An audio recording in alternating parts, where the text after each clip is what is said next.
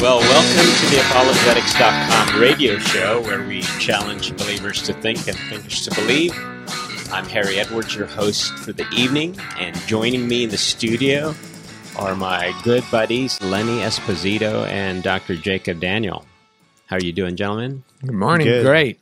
All right. Well, we're going to be continuing in our discussion of Carl Trueman's book, The Rise and Triumph of the Modern Self. And if you've been following this series and haven't gotten the book, I would strongly encourage you to get the book. I think it's a must read. And if you're interested in understanding the times, especially if you care to understand the times we live in, do you guys have that book in your hand? Maybe you can point it right there on that camera. There you go.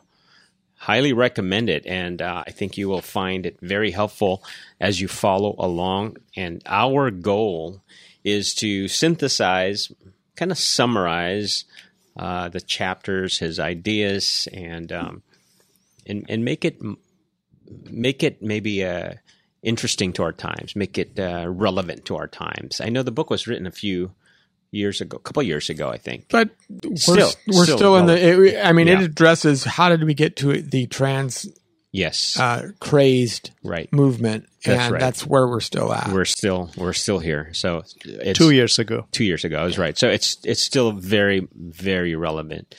And if you want the layperson's view version, because I understand not all are well versed in philosophy, then you might want to pick up the title, also written by him, "Strange New World: How Thinkers and Activists Redefine Identity and Spark the Sexual Revolution." Have you seen a copy of that, gentlemen? I've not gotten the copy yet. I'd be interested online. I'd be interested to see and compare, right? Yeah. But I have friends who are reading it currently. Okay. Yeah. That's good. Yeah, it's a distillation of this book. It's not, so it takes it and simplifies it, so to speak. There you go. Is what its goal is. There is some addition to that as well, some new ideas. Yeah, I believe that are relevant to the churches. Yeah. Which means that there will probably be a second edition of this book coming out at some point in time when he adds to it. So, which would be interesting. Yeah, that's good. I am reminded of this verse in Scripture, 1 Chronicles 12:32. It's often quoted nowadays. It reads, "Of Issachar, men who had understanding of the times, to know what Israel ought to do." And then a few verses down there it says, "Men of war arrayed in battle order." I believe we are currently in a battle, gentlemen. I know I used to avoid saying culture war, but it's unavoidable now. I'm sorry. I think we are in a culture war. And I think it's important to know that we are, because if we think we aren't, then we let our guard down, right? Or we have no defenses. We're just going to let the enemy trample all over us without any fight. And before you know it, we are living in a different world, and that's not good. And God has commanded us to be good stewards of His kingdom to begin with. We are the caretakers. I don't know if maybe our listeners or we've thought about the whole context behind that verse. The men of Issachar were part of David's mighty men. And if you know anything about David's mighty men, it's like just in the movies, they were responsible for defeating armies many times their size. And they fought valiantly, and they were with David, and they were very successful. And so it's interesting that the men of Issachar are part of that army. Yeah, they're the special forces, if you were. And in any special forces, you'll have experts in various skills. Right. So you have the paratroopers, the frogmen, right? The Navy SEALs, the Green Berets. All of those individuals are trained in different aspects of warfare in order to infiltrate the enemy or conquer a specific instances. And what you're saying is the men of Issachar, they were the intelligence operatives, if you will. Yeah. They were the guys who had their finger on the pulse of what the culture believed, of what they were doing, and they could then answer and counter any false ideas or corrupting influences that would have weakened the nation. Yeah. And they were not part of it because they got some participation medals. Right. Yes. Oh, my don't goodness. get me started. Yeah, you're going to bring that up later. You have to bring that up later. Yeah. Well, before we get into our topic, any ministry updates? I know, Jacob, you said you have a plug you want to mention? Yeah, but before I do that, it's been a joy over the past 2 weeks to actually lead a series of teachings on apologetics and issues relevant to our culture, like personhood, human dignity, role of government, Christian responsibility towards the governments that God has established. So on Sunday, it's the last day of the series. I'm really excited about that and spend some time with the audience. Good response. So I'm grateful for that. So I'm really looking forward to a conference coming up in November, organized by the Branch of Hope Church here in Torrance. It's a Banson conference, and the registration is open. We got an amazing lineup of speakers. Yeah. People like David Banson, who is the son of Greg Banson. We have Jeffrey Ventrella. We have Douglas Wilson, Jeff Durbin, and a few other speakers. So if anyone is interested, Nice Wonger, and yes, you, I'll be one of the speakers as well, and Jason Gallagher. Jason, yeah, it's like the apologetics.com team, right? Yeah, it's an amazing team. It's a great opportunity for anyone here in SoCal. Yeah. If you have an opportunity, I would say go to the website bansonconference.com and you can register there. And don't miss this opportunity. It'll be very much a practical approach to engaging with our culture. So. Very good. Very good. How about you, Lenny? Well, yeah, I'm excited. I'm off to Omaha, Nebraska in just a couple of weeks. We'll be speaking at Creation Days Festival for Standing Stone Bible Church in Gretna, which is a suburb of Omaha. So that's 3 nights, Sunday night, Monday night, Tuesday night. I guess they have a kind of a fair and things that kick off the whole event on Saturday. It should be a really good time. We're going to be talking about issues of science, creation, evolution, and how we as Christians in the 21st century are able to understand, unpack that, and where the balance the truth with the scientific enterprise will be. So that's coming up just this next month. And then the other thing that I've been doing on the ministry side is we've been doing a pretty good push on Instagram, having an Instagram campaign where we're putting these little video snippets up and engaging with secularists, seekers, and atheists even online. So that's been a lot of fun too. Good. That's good. Well, before we get into our topic tonight, I'd like to remind our listeners that we are supported entirely by your generous donations. So if you find our shows to be valuable and wish for it to continue, please support us by liking and sharing this on YouTube, Facebook, Twitter, and other social media outlets. You can also help us with our radio costs by going to our website, www.apologetics.com, and click on the donate button. Any amount helps, and your partnership will help us remain on the air. Again, I want to continue to plug our certificate program fully online. I believe that it's valuable, and it has a cultural apologetics theme to it. And many of the speakers there are from our batch of staff members at apologetics.com. So, all right, gentlemen, let's get into our topic for this evening. We are on chapter 3, and the title, he made it clever because it's the other Genevan. Because when we talk about the Genevan, who are we talking about typically? Usually it's Calvin. Calvin, that's right, our favorite Genevan. But there is another Genevan who has made waves in the philosophy world, and his name is Jean-Jacques Rousseau. So he's a big name philosopher. Yeah. And if you want to... Although he hated philosophy. and I think he really wasn't properly trained as one, right? No, he never went to actually any school. He was a polymath, innovator, musician, philosopher, political, theorist. Yeah. So, yeah. Coming out of that time, I think it was just, hey, if you can write long essays and say whatever, yeah. If it sort of made sense, yeah. While he was all this, he was not known to be a good father or person who you can engage with socially. He even is known to have sent his children to adoption centers. Yeah. So he has a very sketchy kind of like that's background. True. Well, even if it's in his writings, right? Visiting prostitutes, and to him that was actually one of a transformational thing for him. We'll see if we get into that. But so this topic is on Rousseau's thinking and how we got to the psychological man, as Reef would put it, kind of like the last part of the various descriptions of human culture. We're at the end. And I think we're still in this. We're still in the middle of this psychological man stage. Oh yeah. So I'm just going to ask you guys, what are some of the things that hit you here, that gave you an impression of or insight, with matching that with what's going on in culture?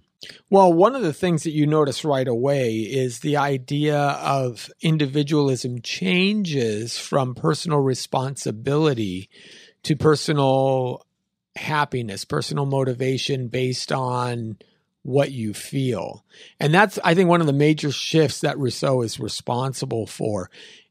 Prior to Rousseau, the individual, if you go way back, and we've talked about this in the past, the Romans and the Greeks and even non-Christian societies like Islam, the Japanese Buddhist societies, they didn't see an individual as the primary component of society. See, they were substructures underneath the society, but the society was primary. So you're either a Roman or you're a barbarian. That kind of a dichotomy. You're either a Jew or a Gentile. You're either part of the in-group or you're not. Mm-hmm. But the group itself is the primary. Mm-hmm. Paul, and then Augustine, understanding Paul, really starts to say, well, there's an individual responsibility that one has, and our sins are individualized and our forgiveness is individualized. And you can't just be a Christian or a non-Christian in the sense of you're part of the group. You have to have a personal one-on-one understanding of your sin, and you have to have a personal one-on-one reconciliation with your God. So that was a huge shift. A great book on this is called Inventing the Individual by Larry Seidentop. And it talks about how Christianity is actually the fundamental shift of this concept of the individual becoming central as opposed to society or the broader culture or the polis being central. The Reformation also affirmed that. The Reformation develops that and affirms that more. But out of the Reformation, what Rousseau does is he takes it sideways. Yeah. And he doesn't seem to like Augustine's understanding.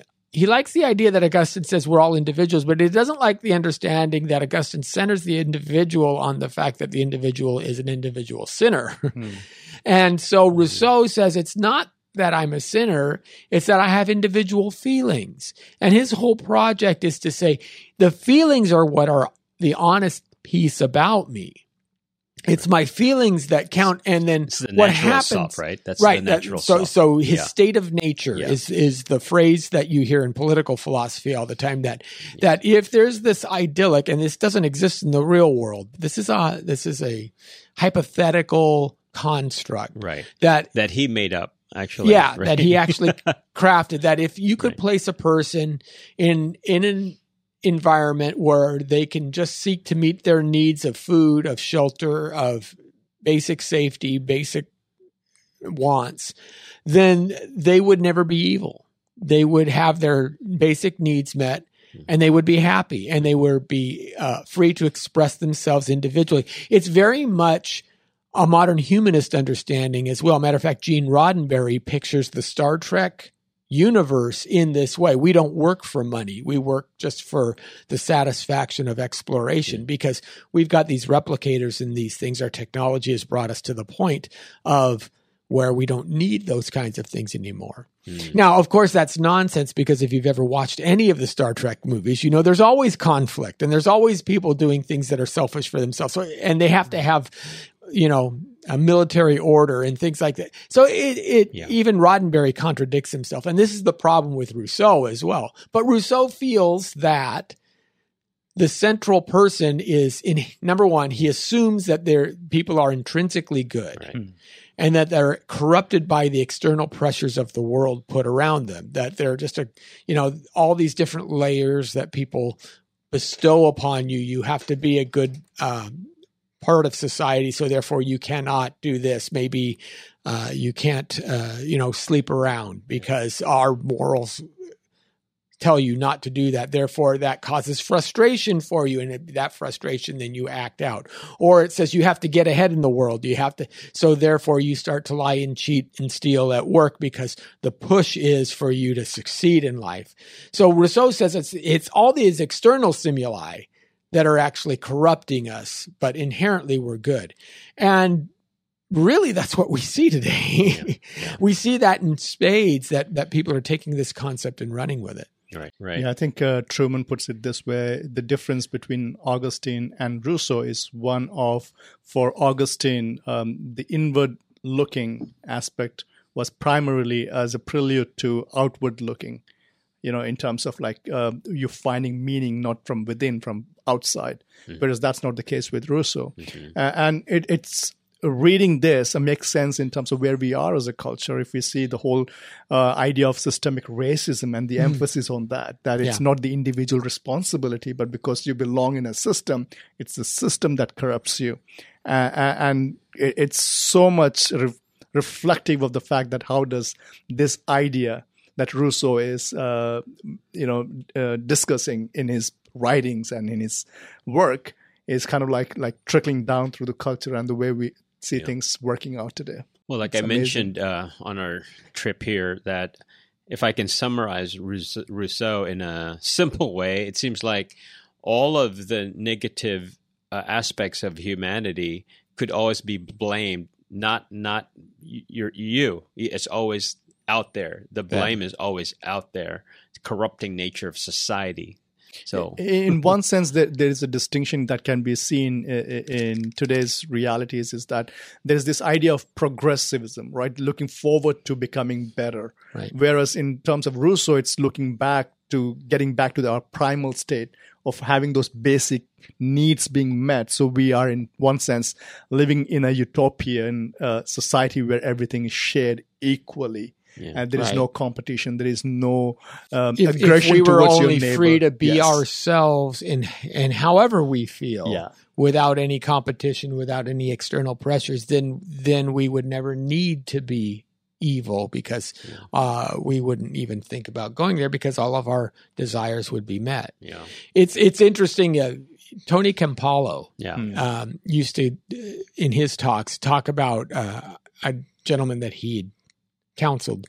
And the guy said, that's the problem. Society keeps laying all of these burdens on me and all these layers on me. And I just want to peel them back and find out who I really am. I want to get back down to the real me. And Campolo asks him, well, what if you're an onion? What do you mean? Well, once you peel back all the layers, what happens if there's nothing left? Have you ever considered that option? And this is where I think Rousseau goes wrong. How does he know that we're basically good? Where does he get that information from? Where is he making that assumption? Because if you start with the wrong assumption, you can have a lot of right proposals, right? You can have a lot of right propositions, but if one of them is wrong, that's a necessary component to your argument, then your argument's going to fail. Right. And this is not to disregard that there is some societal responsibilities as absolutely. well, and we do actually give into certain pressures that we are put under. At the same time, we should be asking, what is society basically? It's a collective of the individuals, and therefore the responsibilities at the end does come to the individuals. So biblically, let's take a biblical position on this. let's take the state of nature biblically. When do we see the state of nature biblically? Adam and Eve, Garden of Eden prior to the fall. They encounter an external pressure, right? Satan comes in, tempts her with the apple. Oh, you shall not surely die.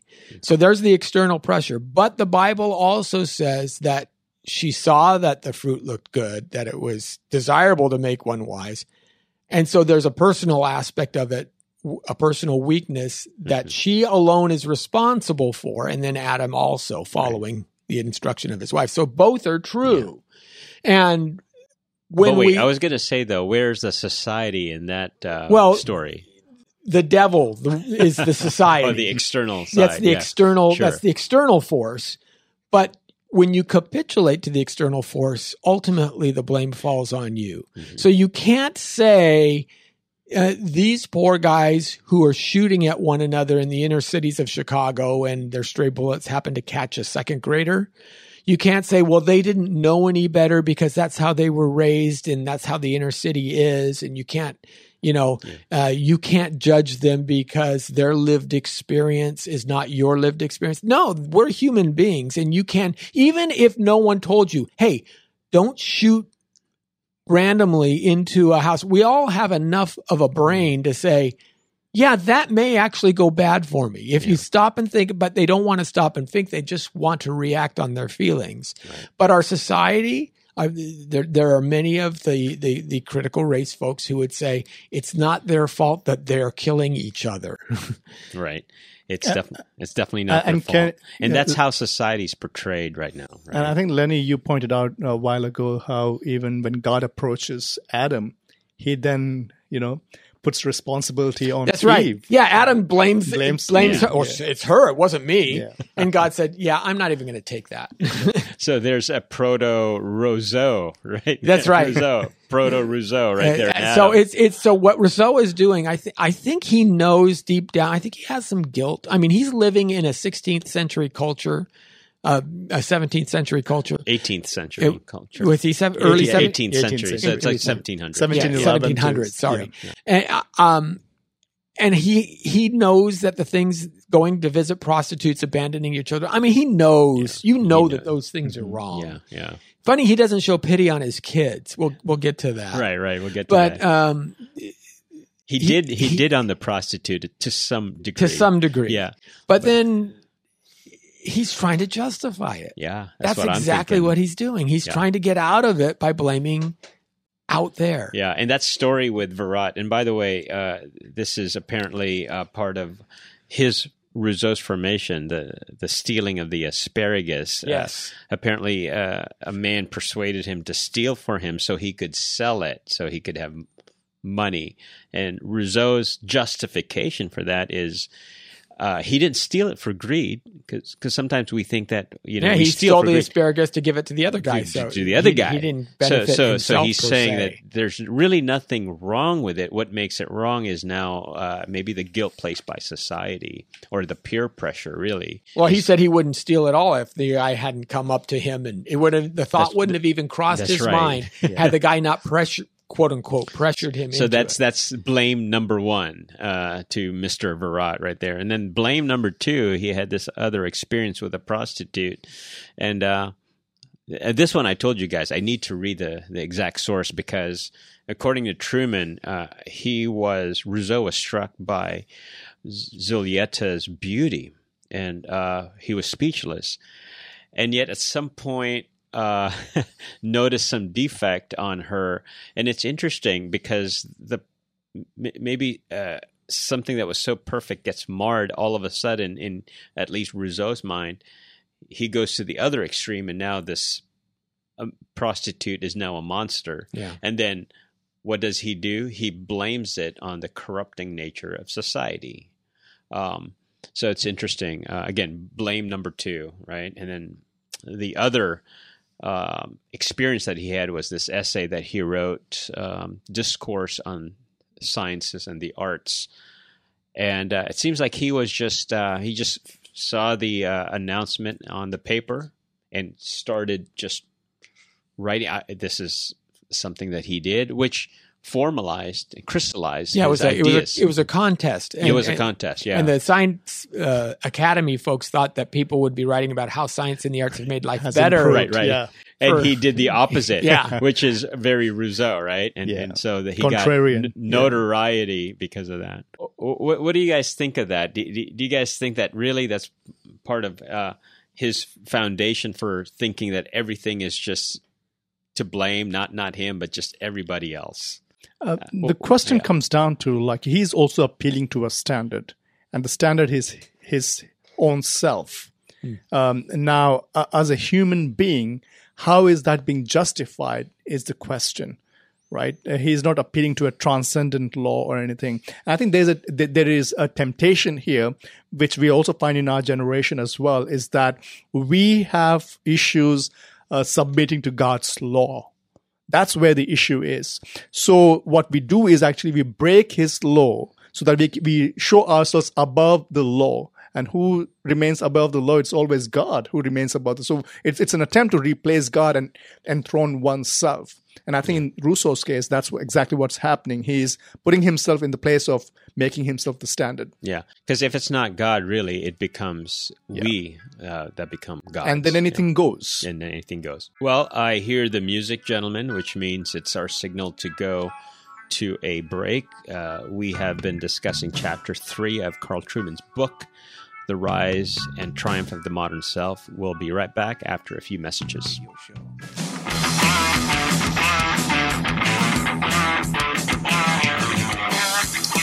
Welcome back to the second half hour of the Apologetics.com radio show. Good evening. I'm Harry Edwards, your host for the evening. And we have been talking about Carl Trueman's book, The Rise and Triumph of the Modern Self. We're on Chapter 3. The title of that chapter is The Other Genevan, and that other Genevan is Jean-Jacques Rousseau. So we've been, the last half hour, we just talked a lot about his ideas and what led him to develop those ideas. And basically, a good summary of that is he ends up just blaming society for all of society's ills, including, I guess, our personal corruption of ourselves. So one of the things that's big on his thinking is the idea of pity. In fact, it is, according to Trueman, the basis for his ethical framework. What do you think that is, Lenny? What's that all about? Well, when Rousseau talks about pity, it's not, "Oh, poor baby." That's the modern connotation, but it's a broader understanding of seeing another and kind of reflecting as I may be in that situation. How would I feel if I were in that situation? So again, Rousseau is all about self-preservation, meeting my needs, meeting my desires. And if my situation were that I were hurt or that I were in a area where I needed help from someone else, then pity kicks in. And what Rousseau says is he sees this as natural and fundamental to the human condition, that it's, you don't think about it. So something like mathematics isn't necessarily fundamental to the human condition to say, oh, if I need to I know I want to get here in 20 minutes. I know that it's 20 miles away. I could do a quick calculation. It means I got to drive a mile a minute, got to drive 60 miles an hour to get there. So that's a conscious decision. Right. Or pity is unconscious. You see someone, you immediately want to react. So therefore, Rousseau says, well, pity is one of these things that's inherent in our souls. Therefore, this is one of the ways that we are basically good. And if we were not corrupted by society, then our pity would drive us to continue to be basically good. That's his argument. I want to add to that too, and you can continue, but it's interesting that pity, again, part of the whole self-preservation, part of the loves that he talks about, the self-preservation, it's uncomfortable to have that pity, that feeling. Yeah. So then he must, or we must act to resolve that pity. That's true. So in other words, he also actually believes in this, I think it's a Confucian construction of the golden rule: don't do unto others which you wouldn't want done to you. Right. So he says the basis of that is kind of a pity that's right. driver. So that's where he comes into this. So it's not very altruistic. It's actually taking care of the situation because it's uncomfortable to me. Yeah. Uncomfortable to us. And is it where he actually distinguishes between sympathy and empathy? Where basically the idea that you enter into someone else's shoe to experience what they are going through by recognizing what they're going through, not just standing outside and sympathizing with them and not getting involved. Yeah, in some aspects that's true. And again, Rousseau is saying he's using this as an example because, again, we challenge the idea that people are fundamentally good.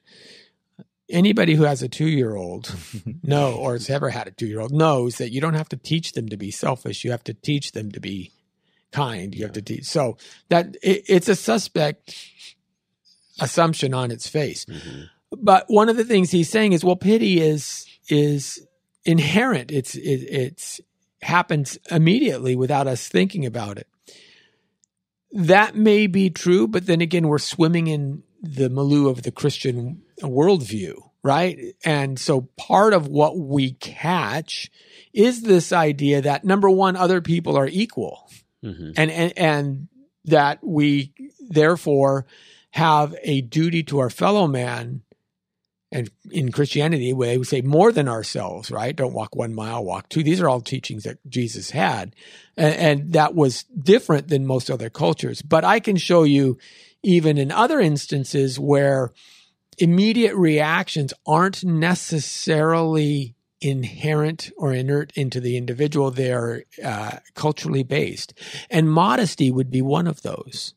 So there are many different cultures that have many different views on modesty. Now, the idea of modesty has some play, but there are certain Aboriginal tribes and African nations where it's nothing more than a fig leaf, and their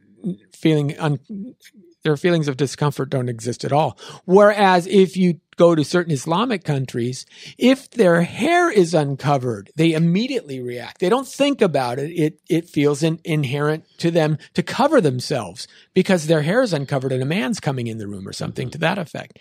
So here's an example of where culture actually does elicit a response that's immediate, automatic, and because you've grown up in it your whole life, it's the only thing that you've known, and you feel it's as natural as anything else. Mm-hmm. So I don't buy the fact that Rousseau's pity is something intrinsic in us, other than the fact that God has written upon our heart his law. That can still be twisted. That can still be corrupted. It's there, but again, we don't know the final outcome of what we feel. Is that a distorted view or is that the right view? Because we need an external referent against which to compare it to tell whether it's distorted or not. And I think the fact that we all have the image of God on us, though it's maybe marred by sin, but there is this tendency of recognizing that image on the other and a response to that. I think that's ingrained within us. Yeah. With the whole idea of pity as Rousseau would understand it, right?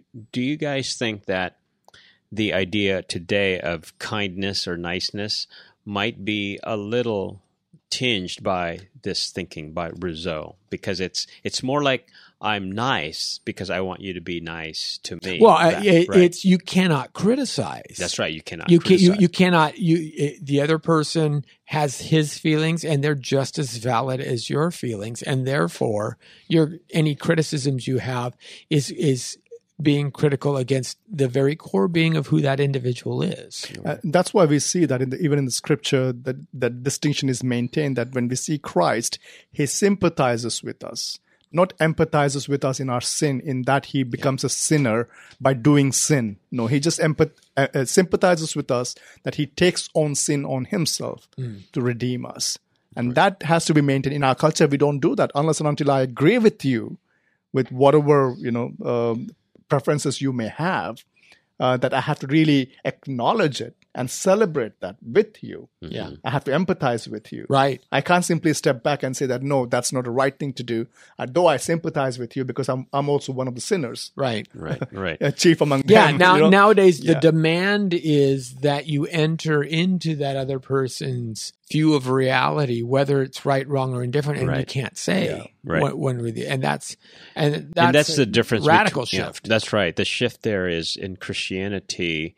There is that altruism. You do it selflessly, but in this Rousseauan idea, there's a quid pro quo type arrangement. And even you take the story of the adulterous woman. Jesus doesn't condemn her, but he also says, "Go and sin no more." So there's still a standard in which he's trying to uphold.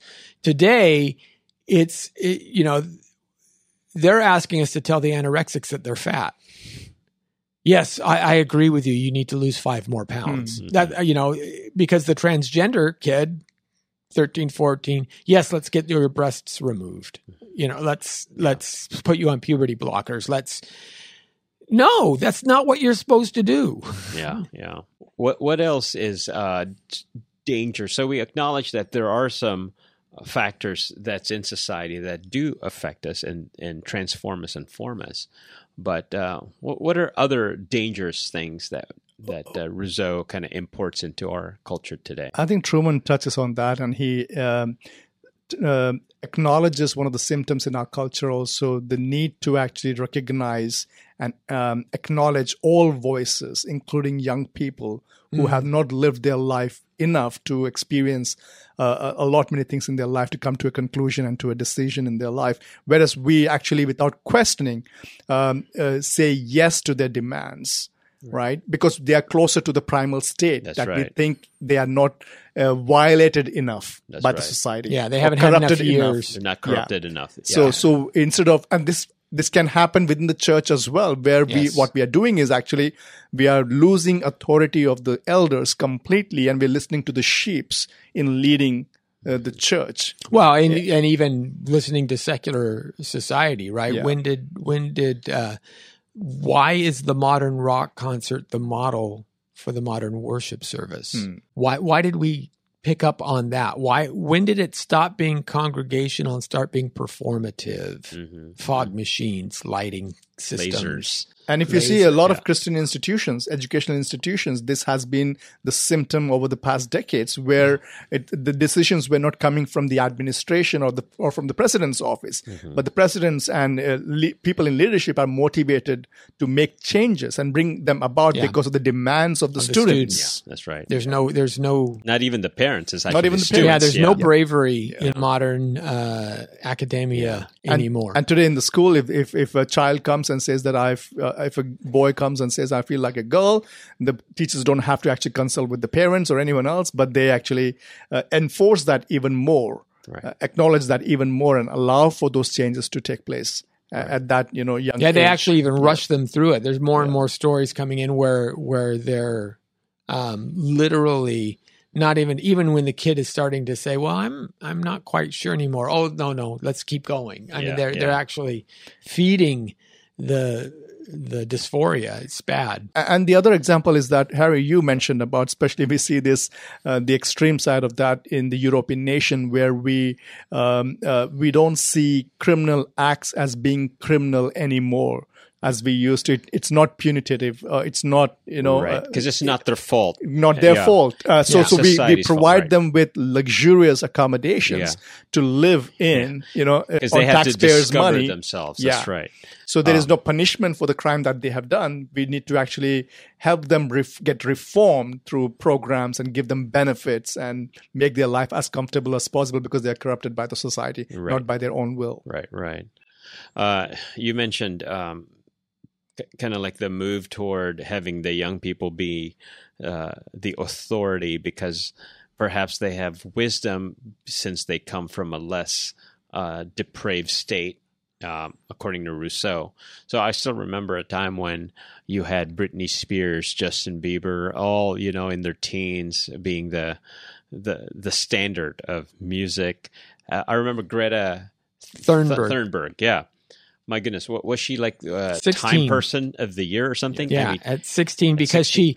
she stood up Yeah. in front of people who've been studying climate for 50 years and all these academics, and made demands that were very broad, that were very vague, thinking that somehow you can wave a magic wand and change things. And she just emoted. Basically, she just emoted. Right. And everybody said, "Oh, that's great."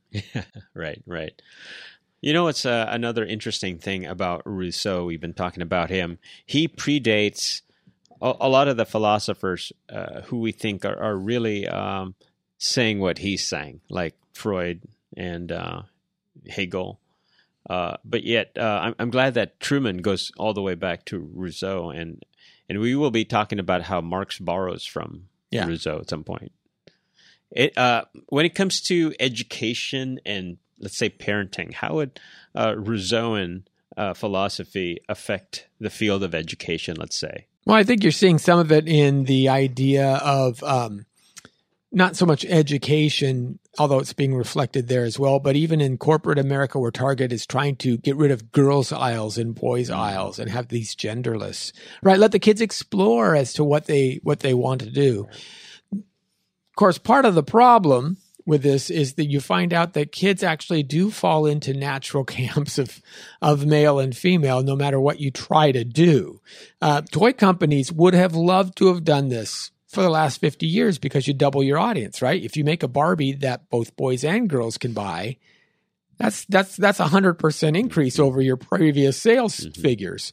But it's not been effective. Just like you take away the toy guns out of the stores and you find kids are taking Pop-Tarts and, biting them into the shape of a gun. And then they're still getting expelled from school for that kind of thing. Right. So it's staggering. So the idea that you can be your real self, but maybe not so much, if it bucks the current standards of the day. But we see it in education in what they call social emotional learning. The SEL is a big push right now, which is really based on a lot of critical theory. But social and emotional learning is having children find their own way in their own time to explore their own path so that they can come and learn what's best for them. Here's one. California there's legislation in the state of California. It's not been signed yet, but it probably will be, that it will be illegal to start high school before 8:30 a.m. Because what they found is that high school and junior high kids who are sleep deprived do worse in school. Now, why are they sleep deprived? Because they have to get up at 7:30 in the morning, or they have to get up and get to school at 7:30 in the morning. That's not actually why they're sleep deprived. They're sleep deprived because they're playing video games all night. And chatting with their friends. And chatting with their friends. Right. So instead of saying, kids, go to bed at 10, I'm going to take your phone away from you. We're going to turn off the internet, which is what past cultures would have done. Right. We're literally changing the law in the state to force schools to start later for the sake of the children. Right. And that's happening right now.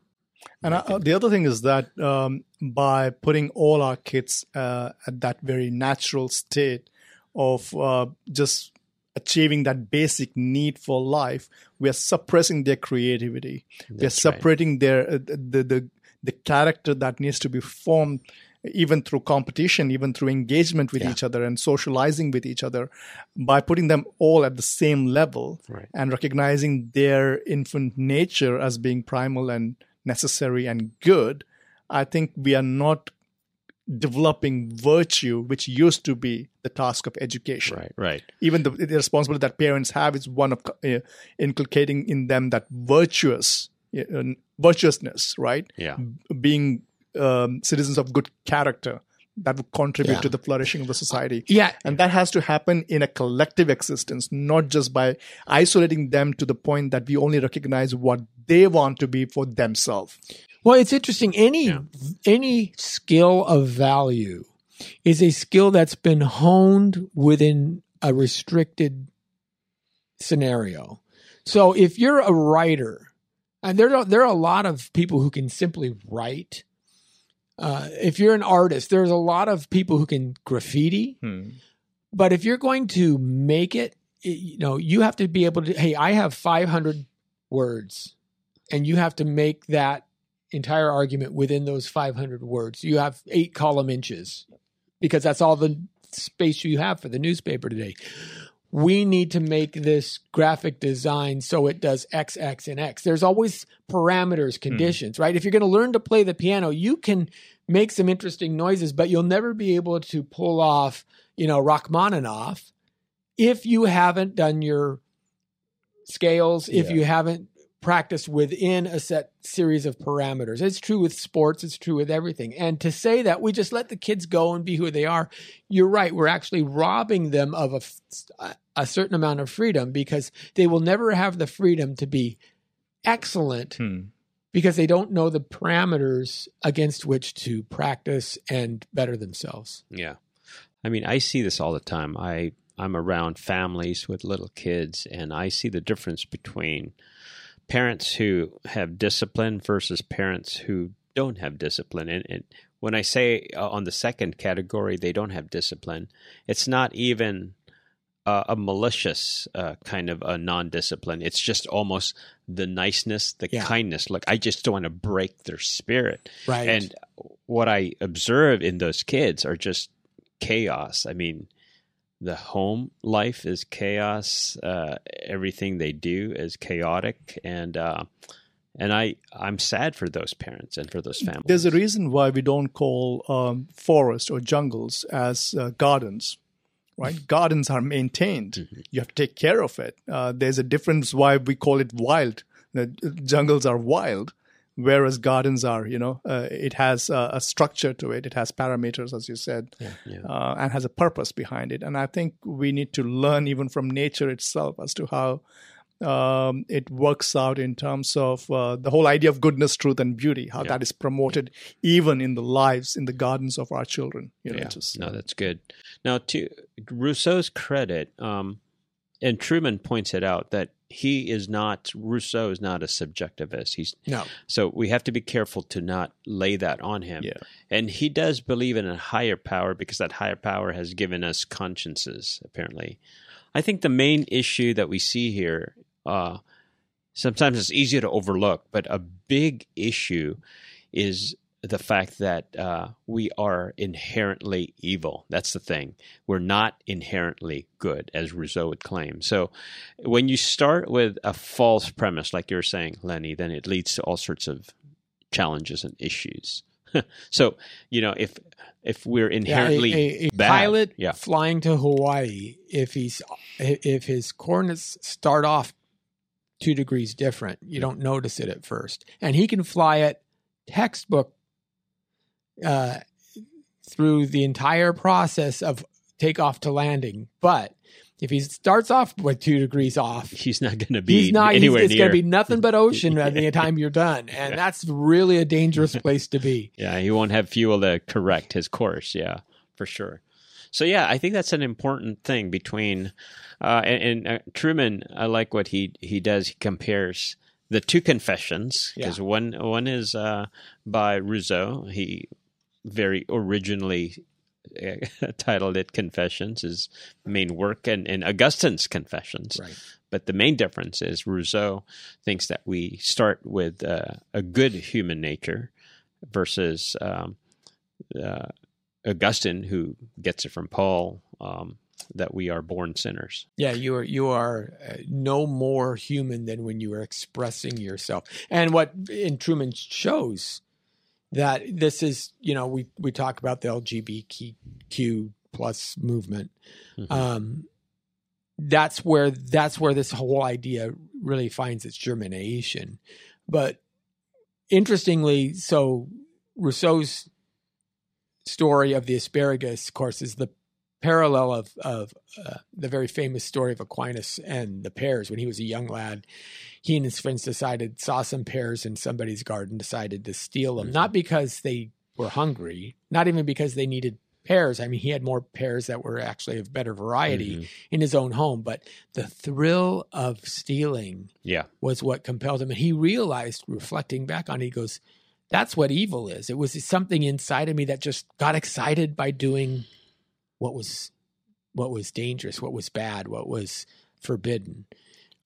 While there's that inner voice and inner, just kind of like morality, that standard by which we actually judge our own conscience. At the same time, I think with regards to what Rousseau is saying, we need to be careful as well that we are not understanding the voice of our psychological self as the voice of God. Yes, that's a big and mistake. that's a big mistake happening within the church as well. That we give greater regard for our own voice, or and even interpret that as God's voice. Yeah. Right. Well, let's go with that. I know, Lenny, you pointed that out. So we have consciences, but again, if it's not grounded in God, right, we're in big trouble. Right. Because well, then it's, you see, I mean, okay, so the whole concept of Christian nationalism, our patriotism kind of feels like it's what it's supposed to do. And there's nothing wrong with being patriotic. Matter of fact, we're to pray for our kings, right? Romans 13 talks about supporting the state and that God gives them the sword for a purpose. All of that's fine. But when it supersedes worship of God, as any man-made institution at some point will, because we're corrupt, when that happens, we have to say, no, we're doing it wrong. Yeah.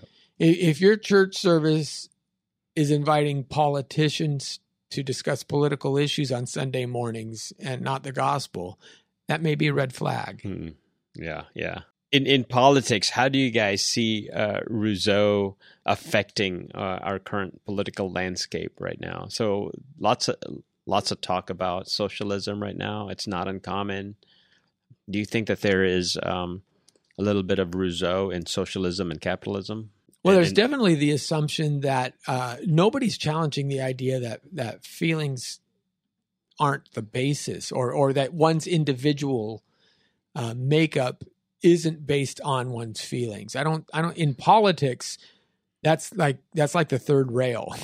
So any politician that runs tries to capitulate to wherever you're already at. They don't necessarily say, no, this is where you need to be. So I see that as the danger that can lead into those kinds of ideas. In all this, I think we need to recognize that we have to bring back the reverence for the law of God. Yeah. I think that's the key that is missing in all this. As Christians, the danger is not just with people who don't believe in God or who do not recognize Scripture as the Word of God.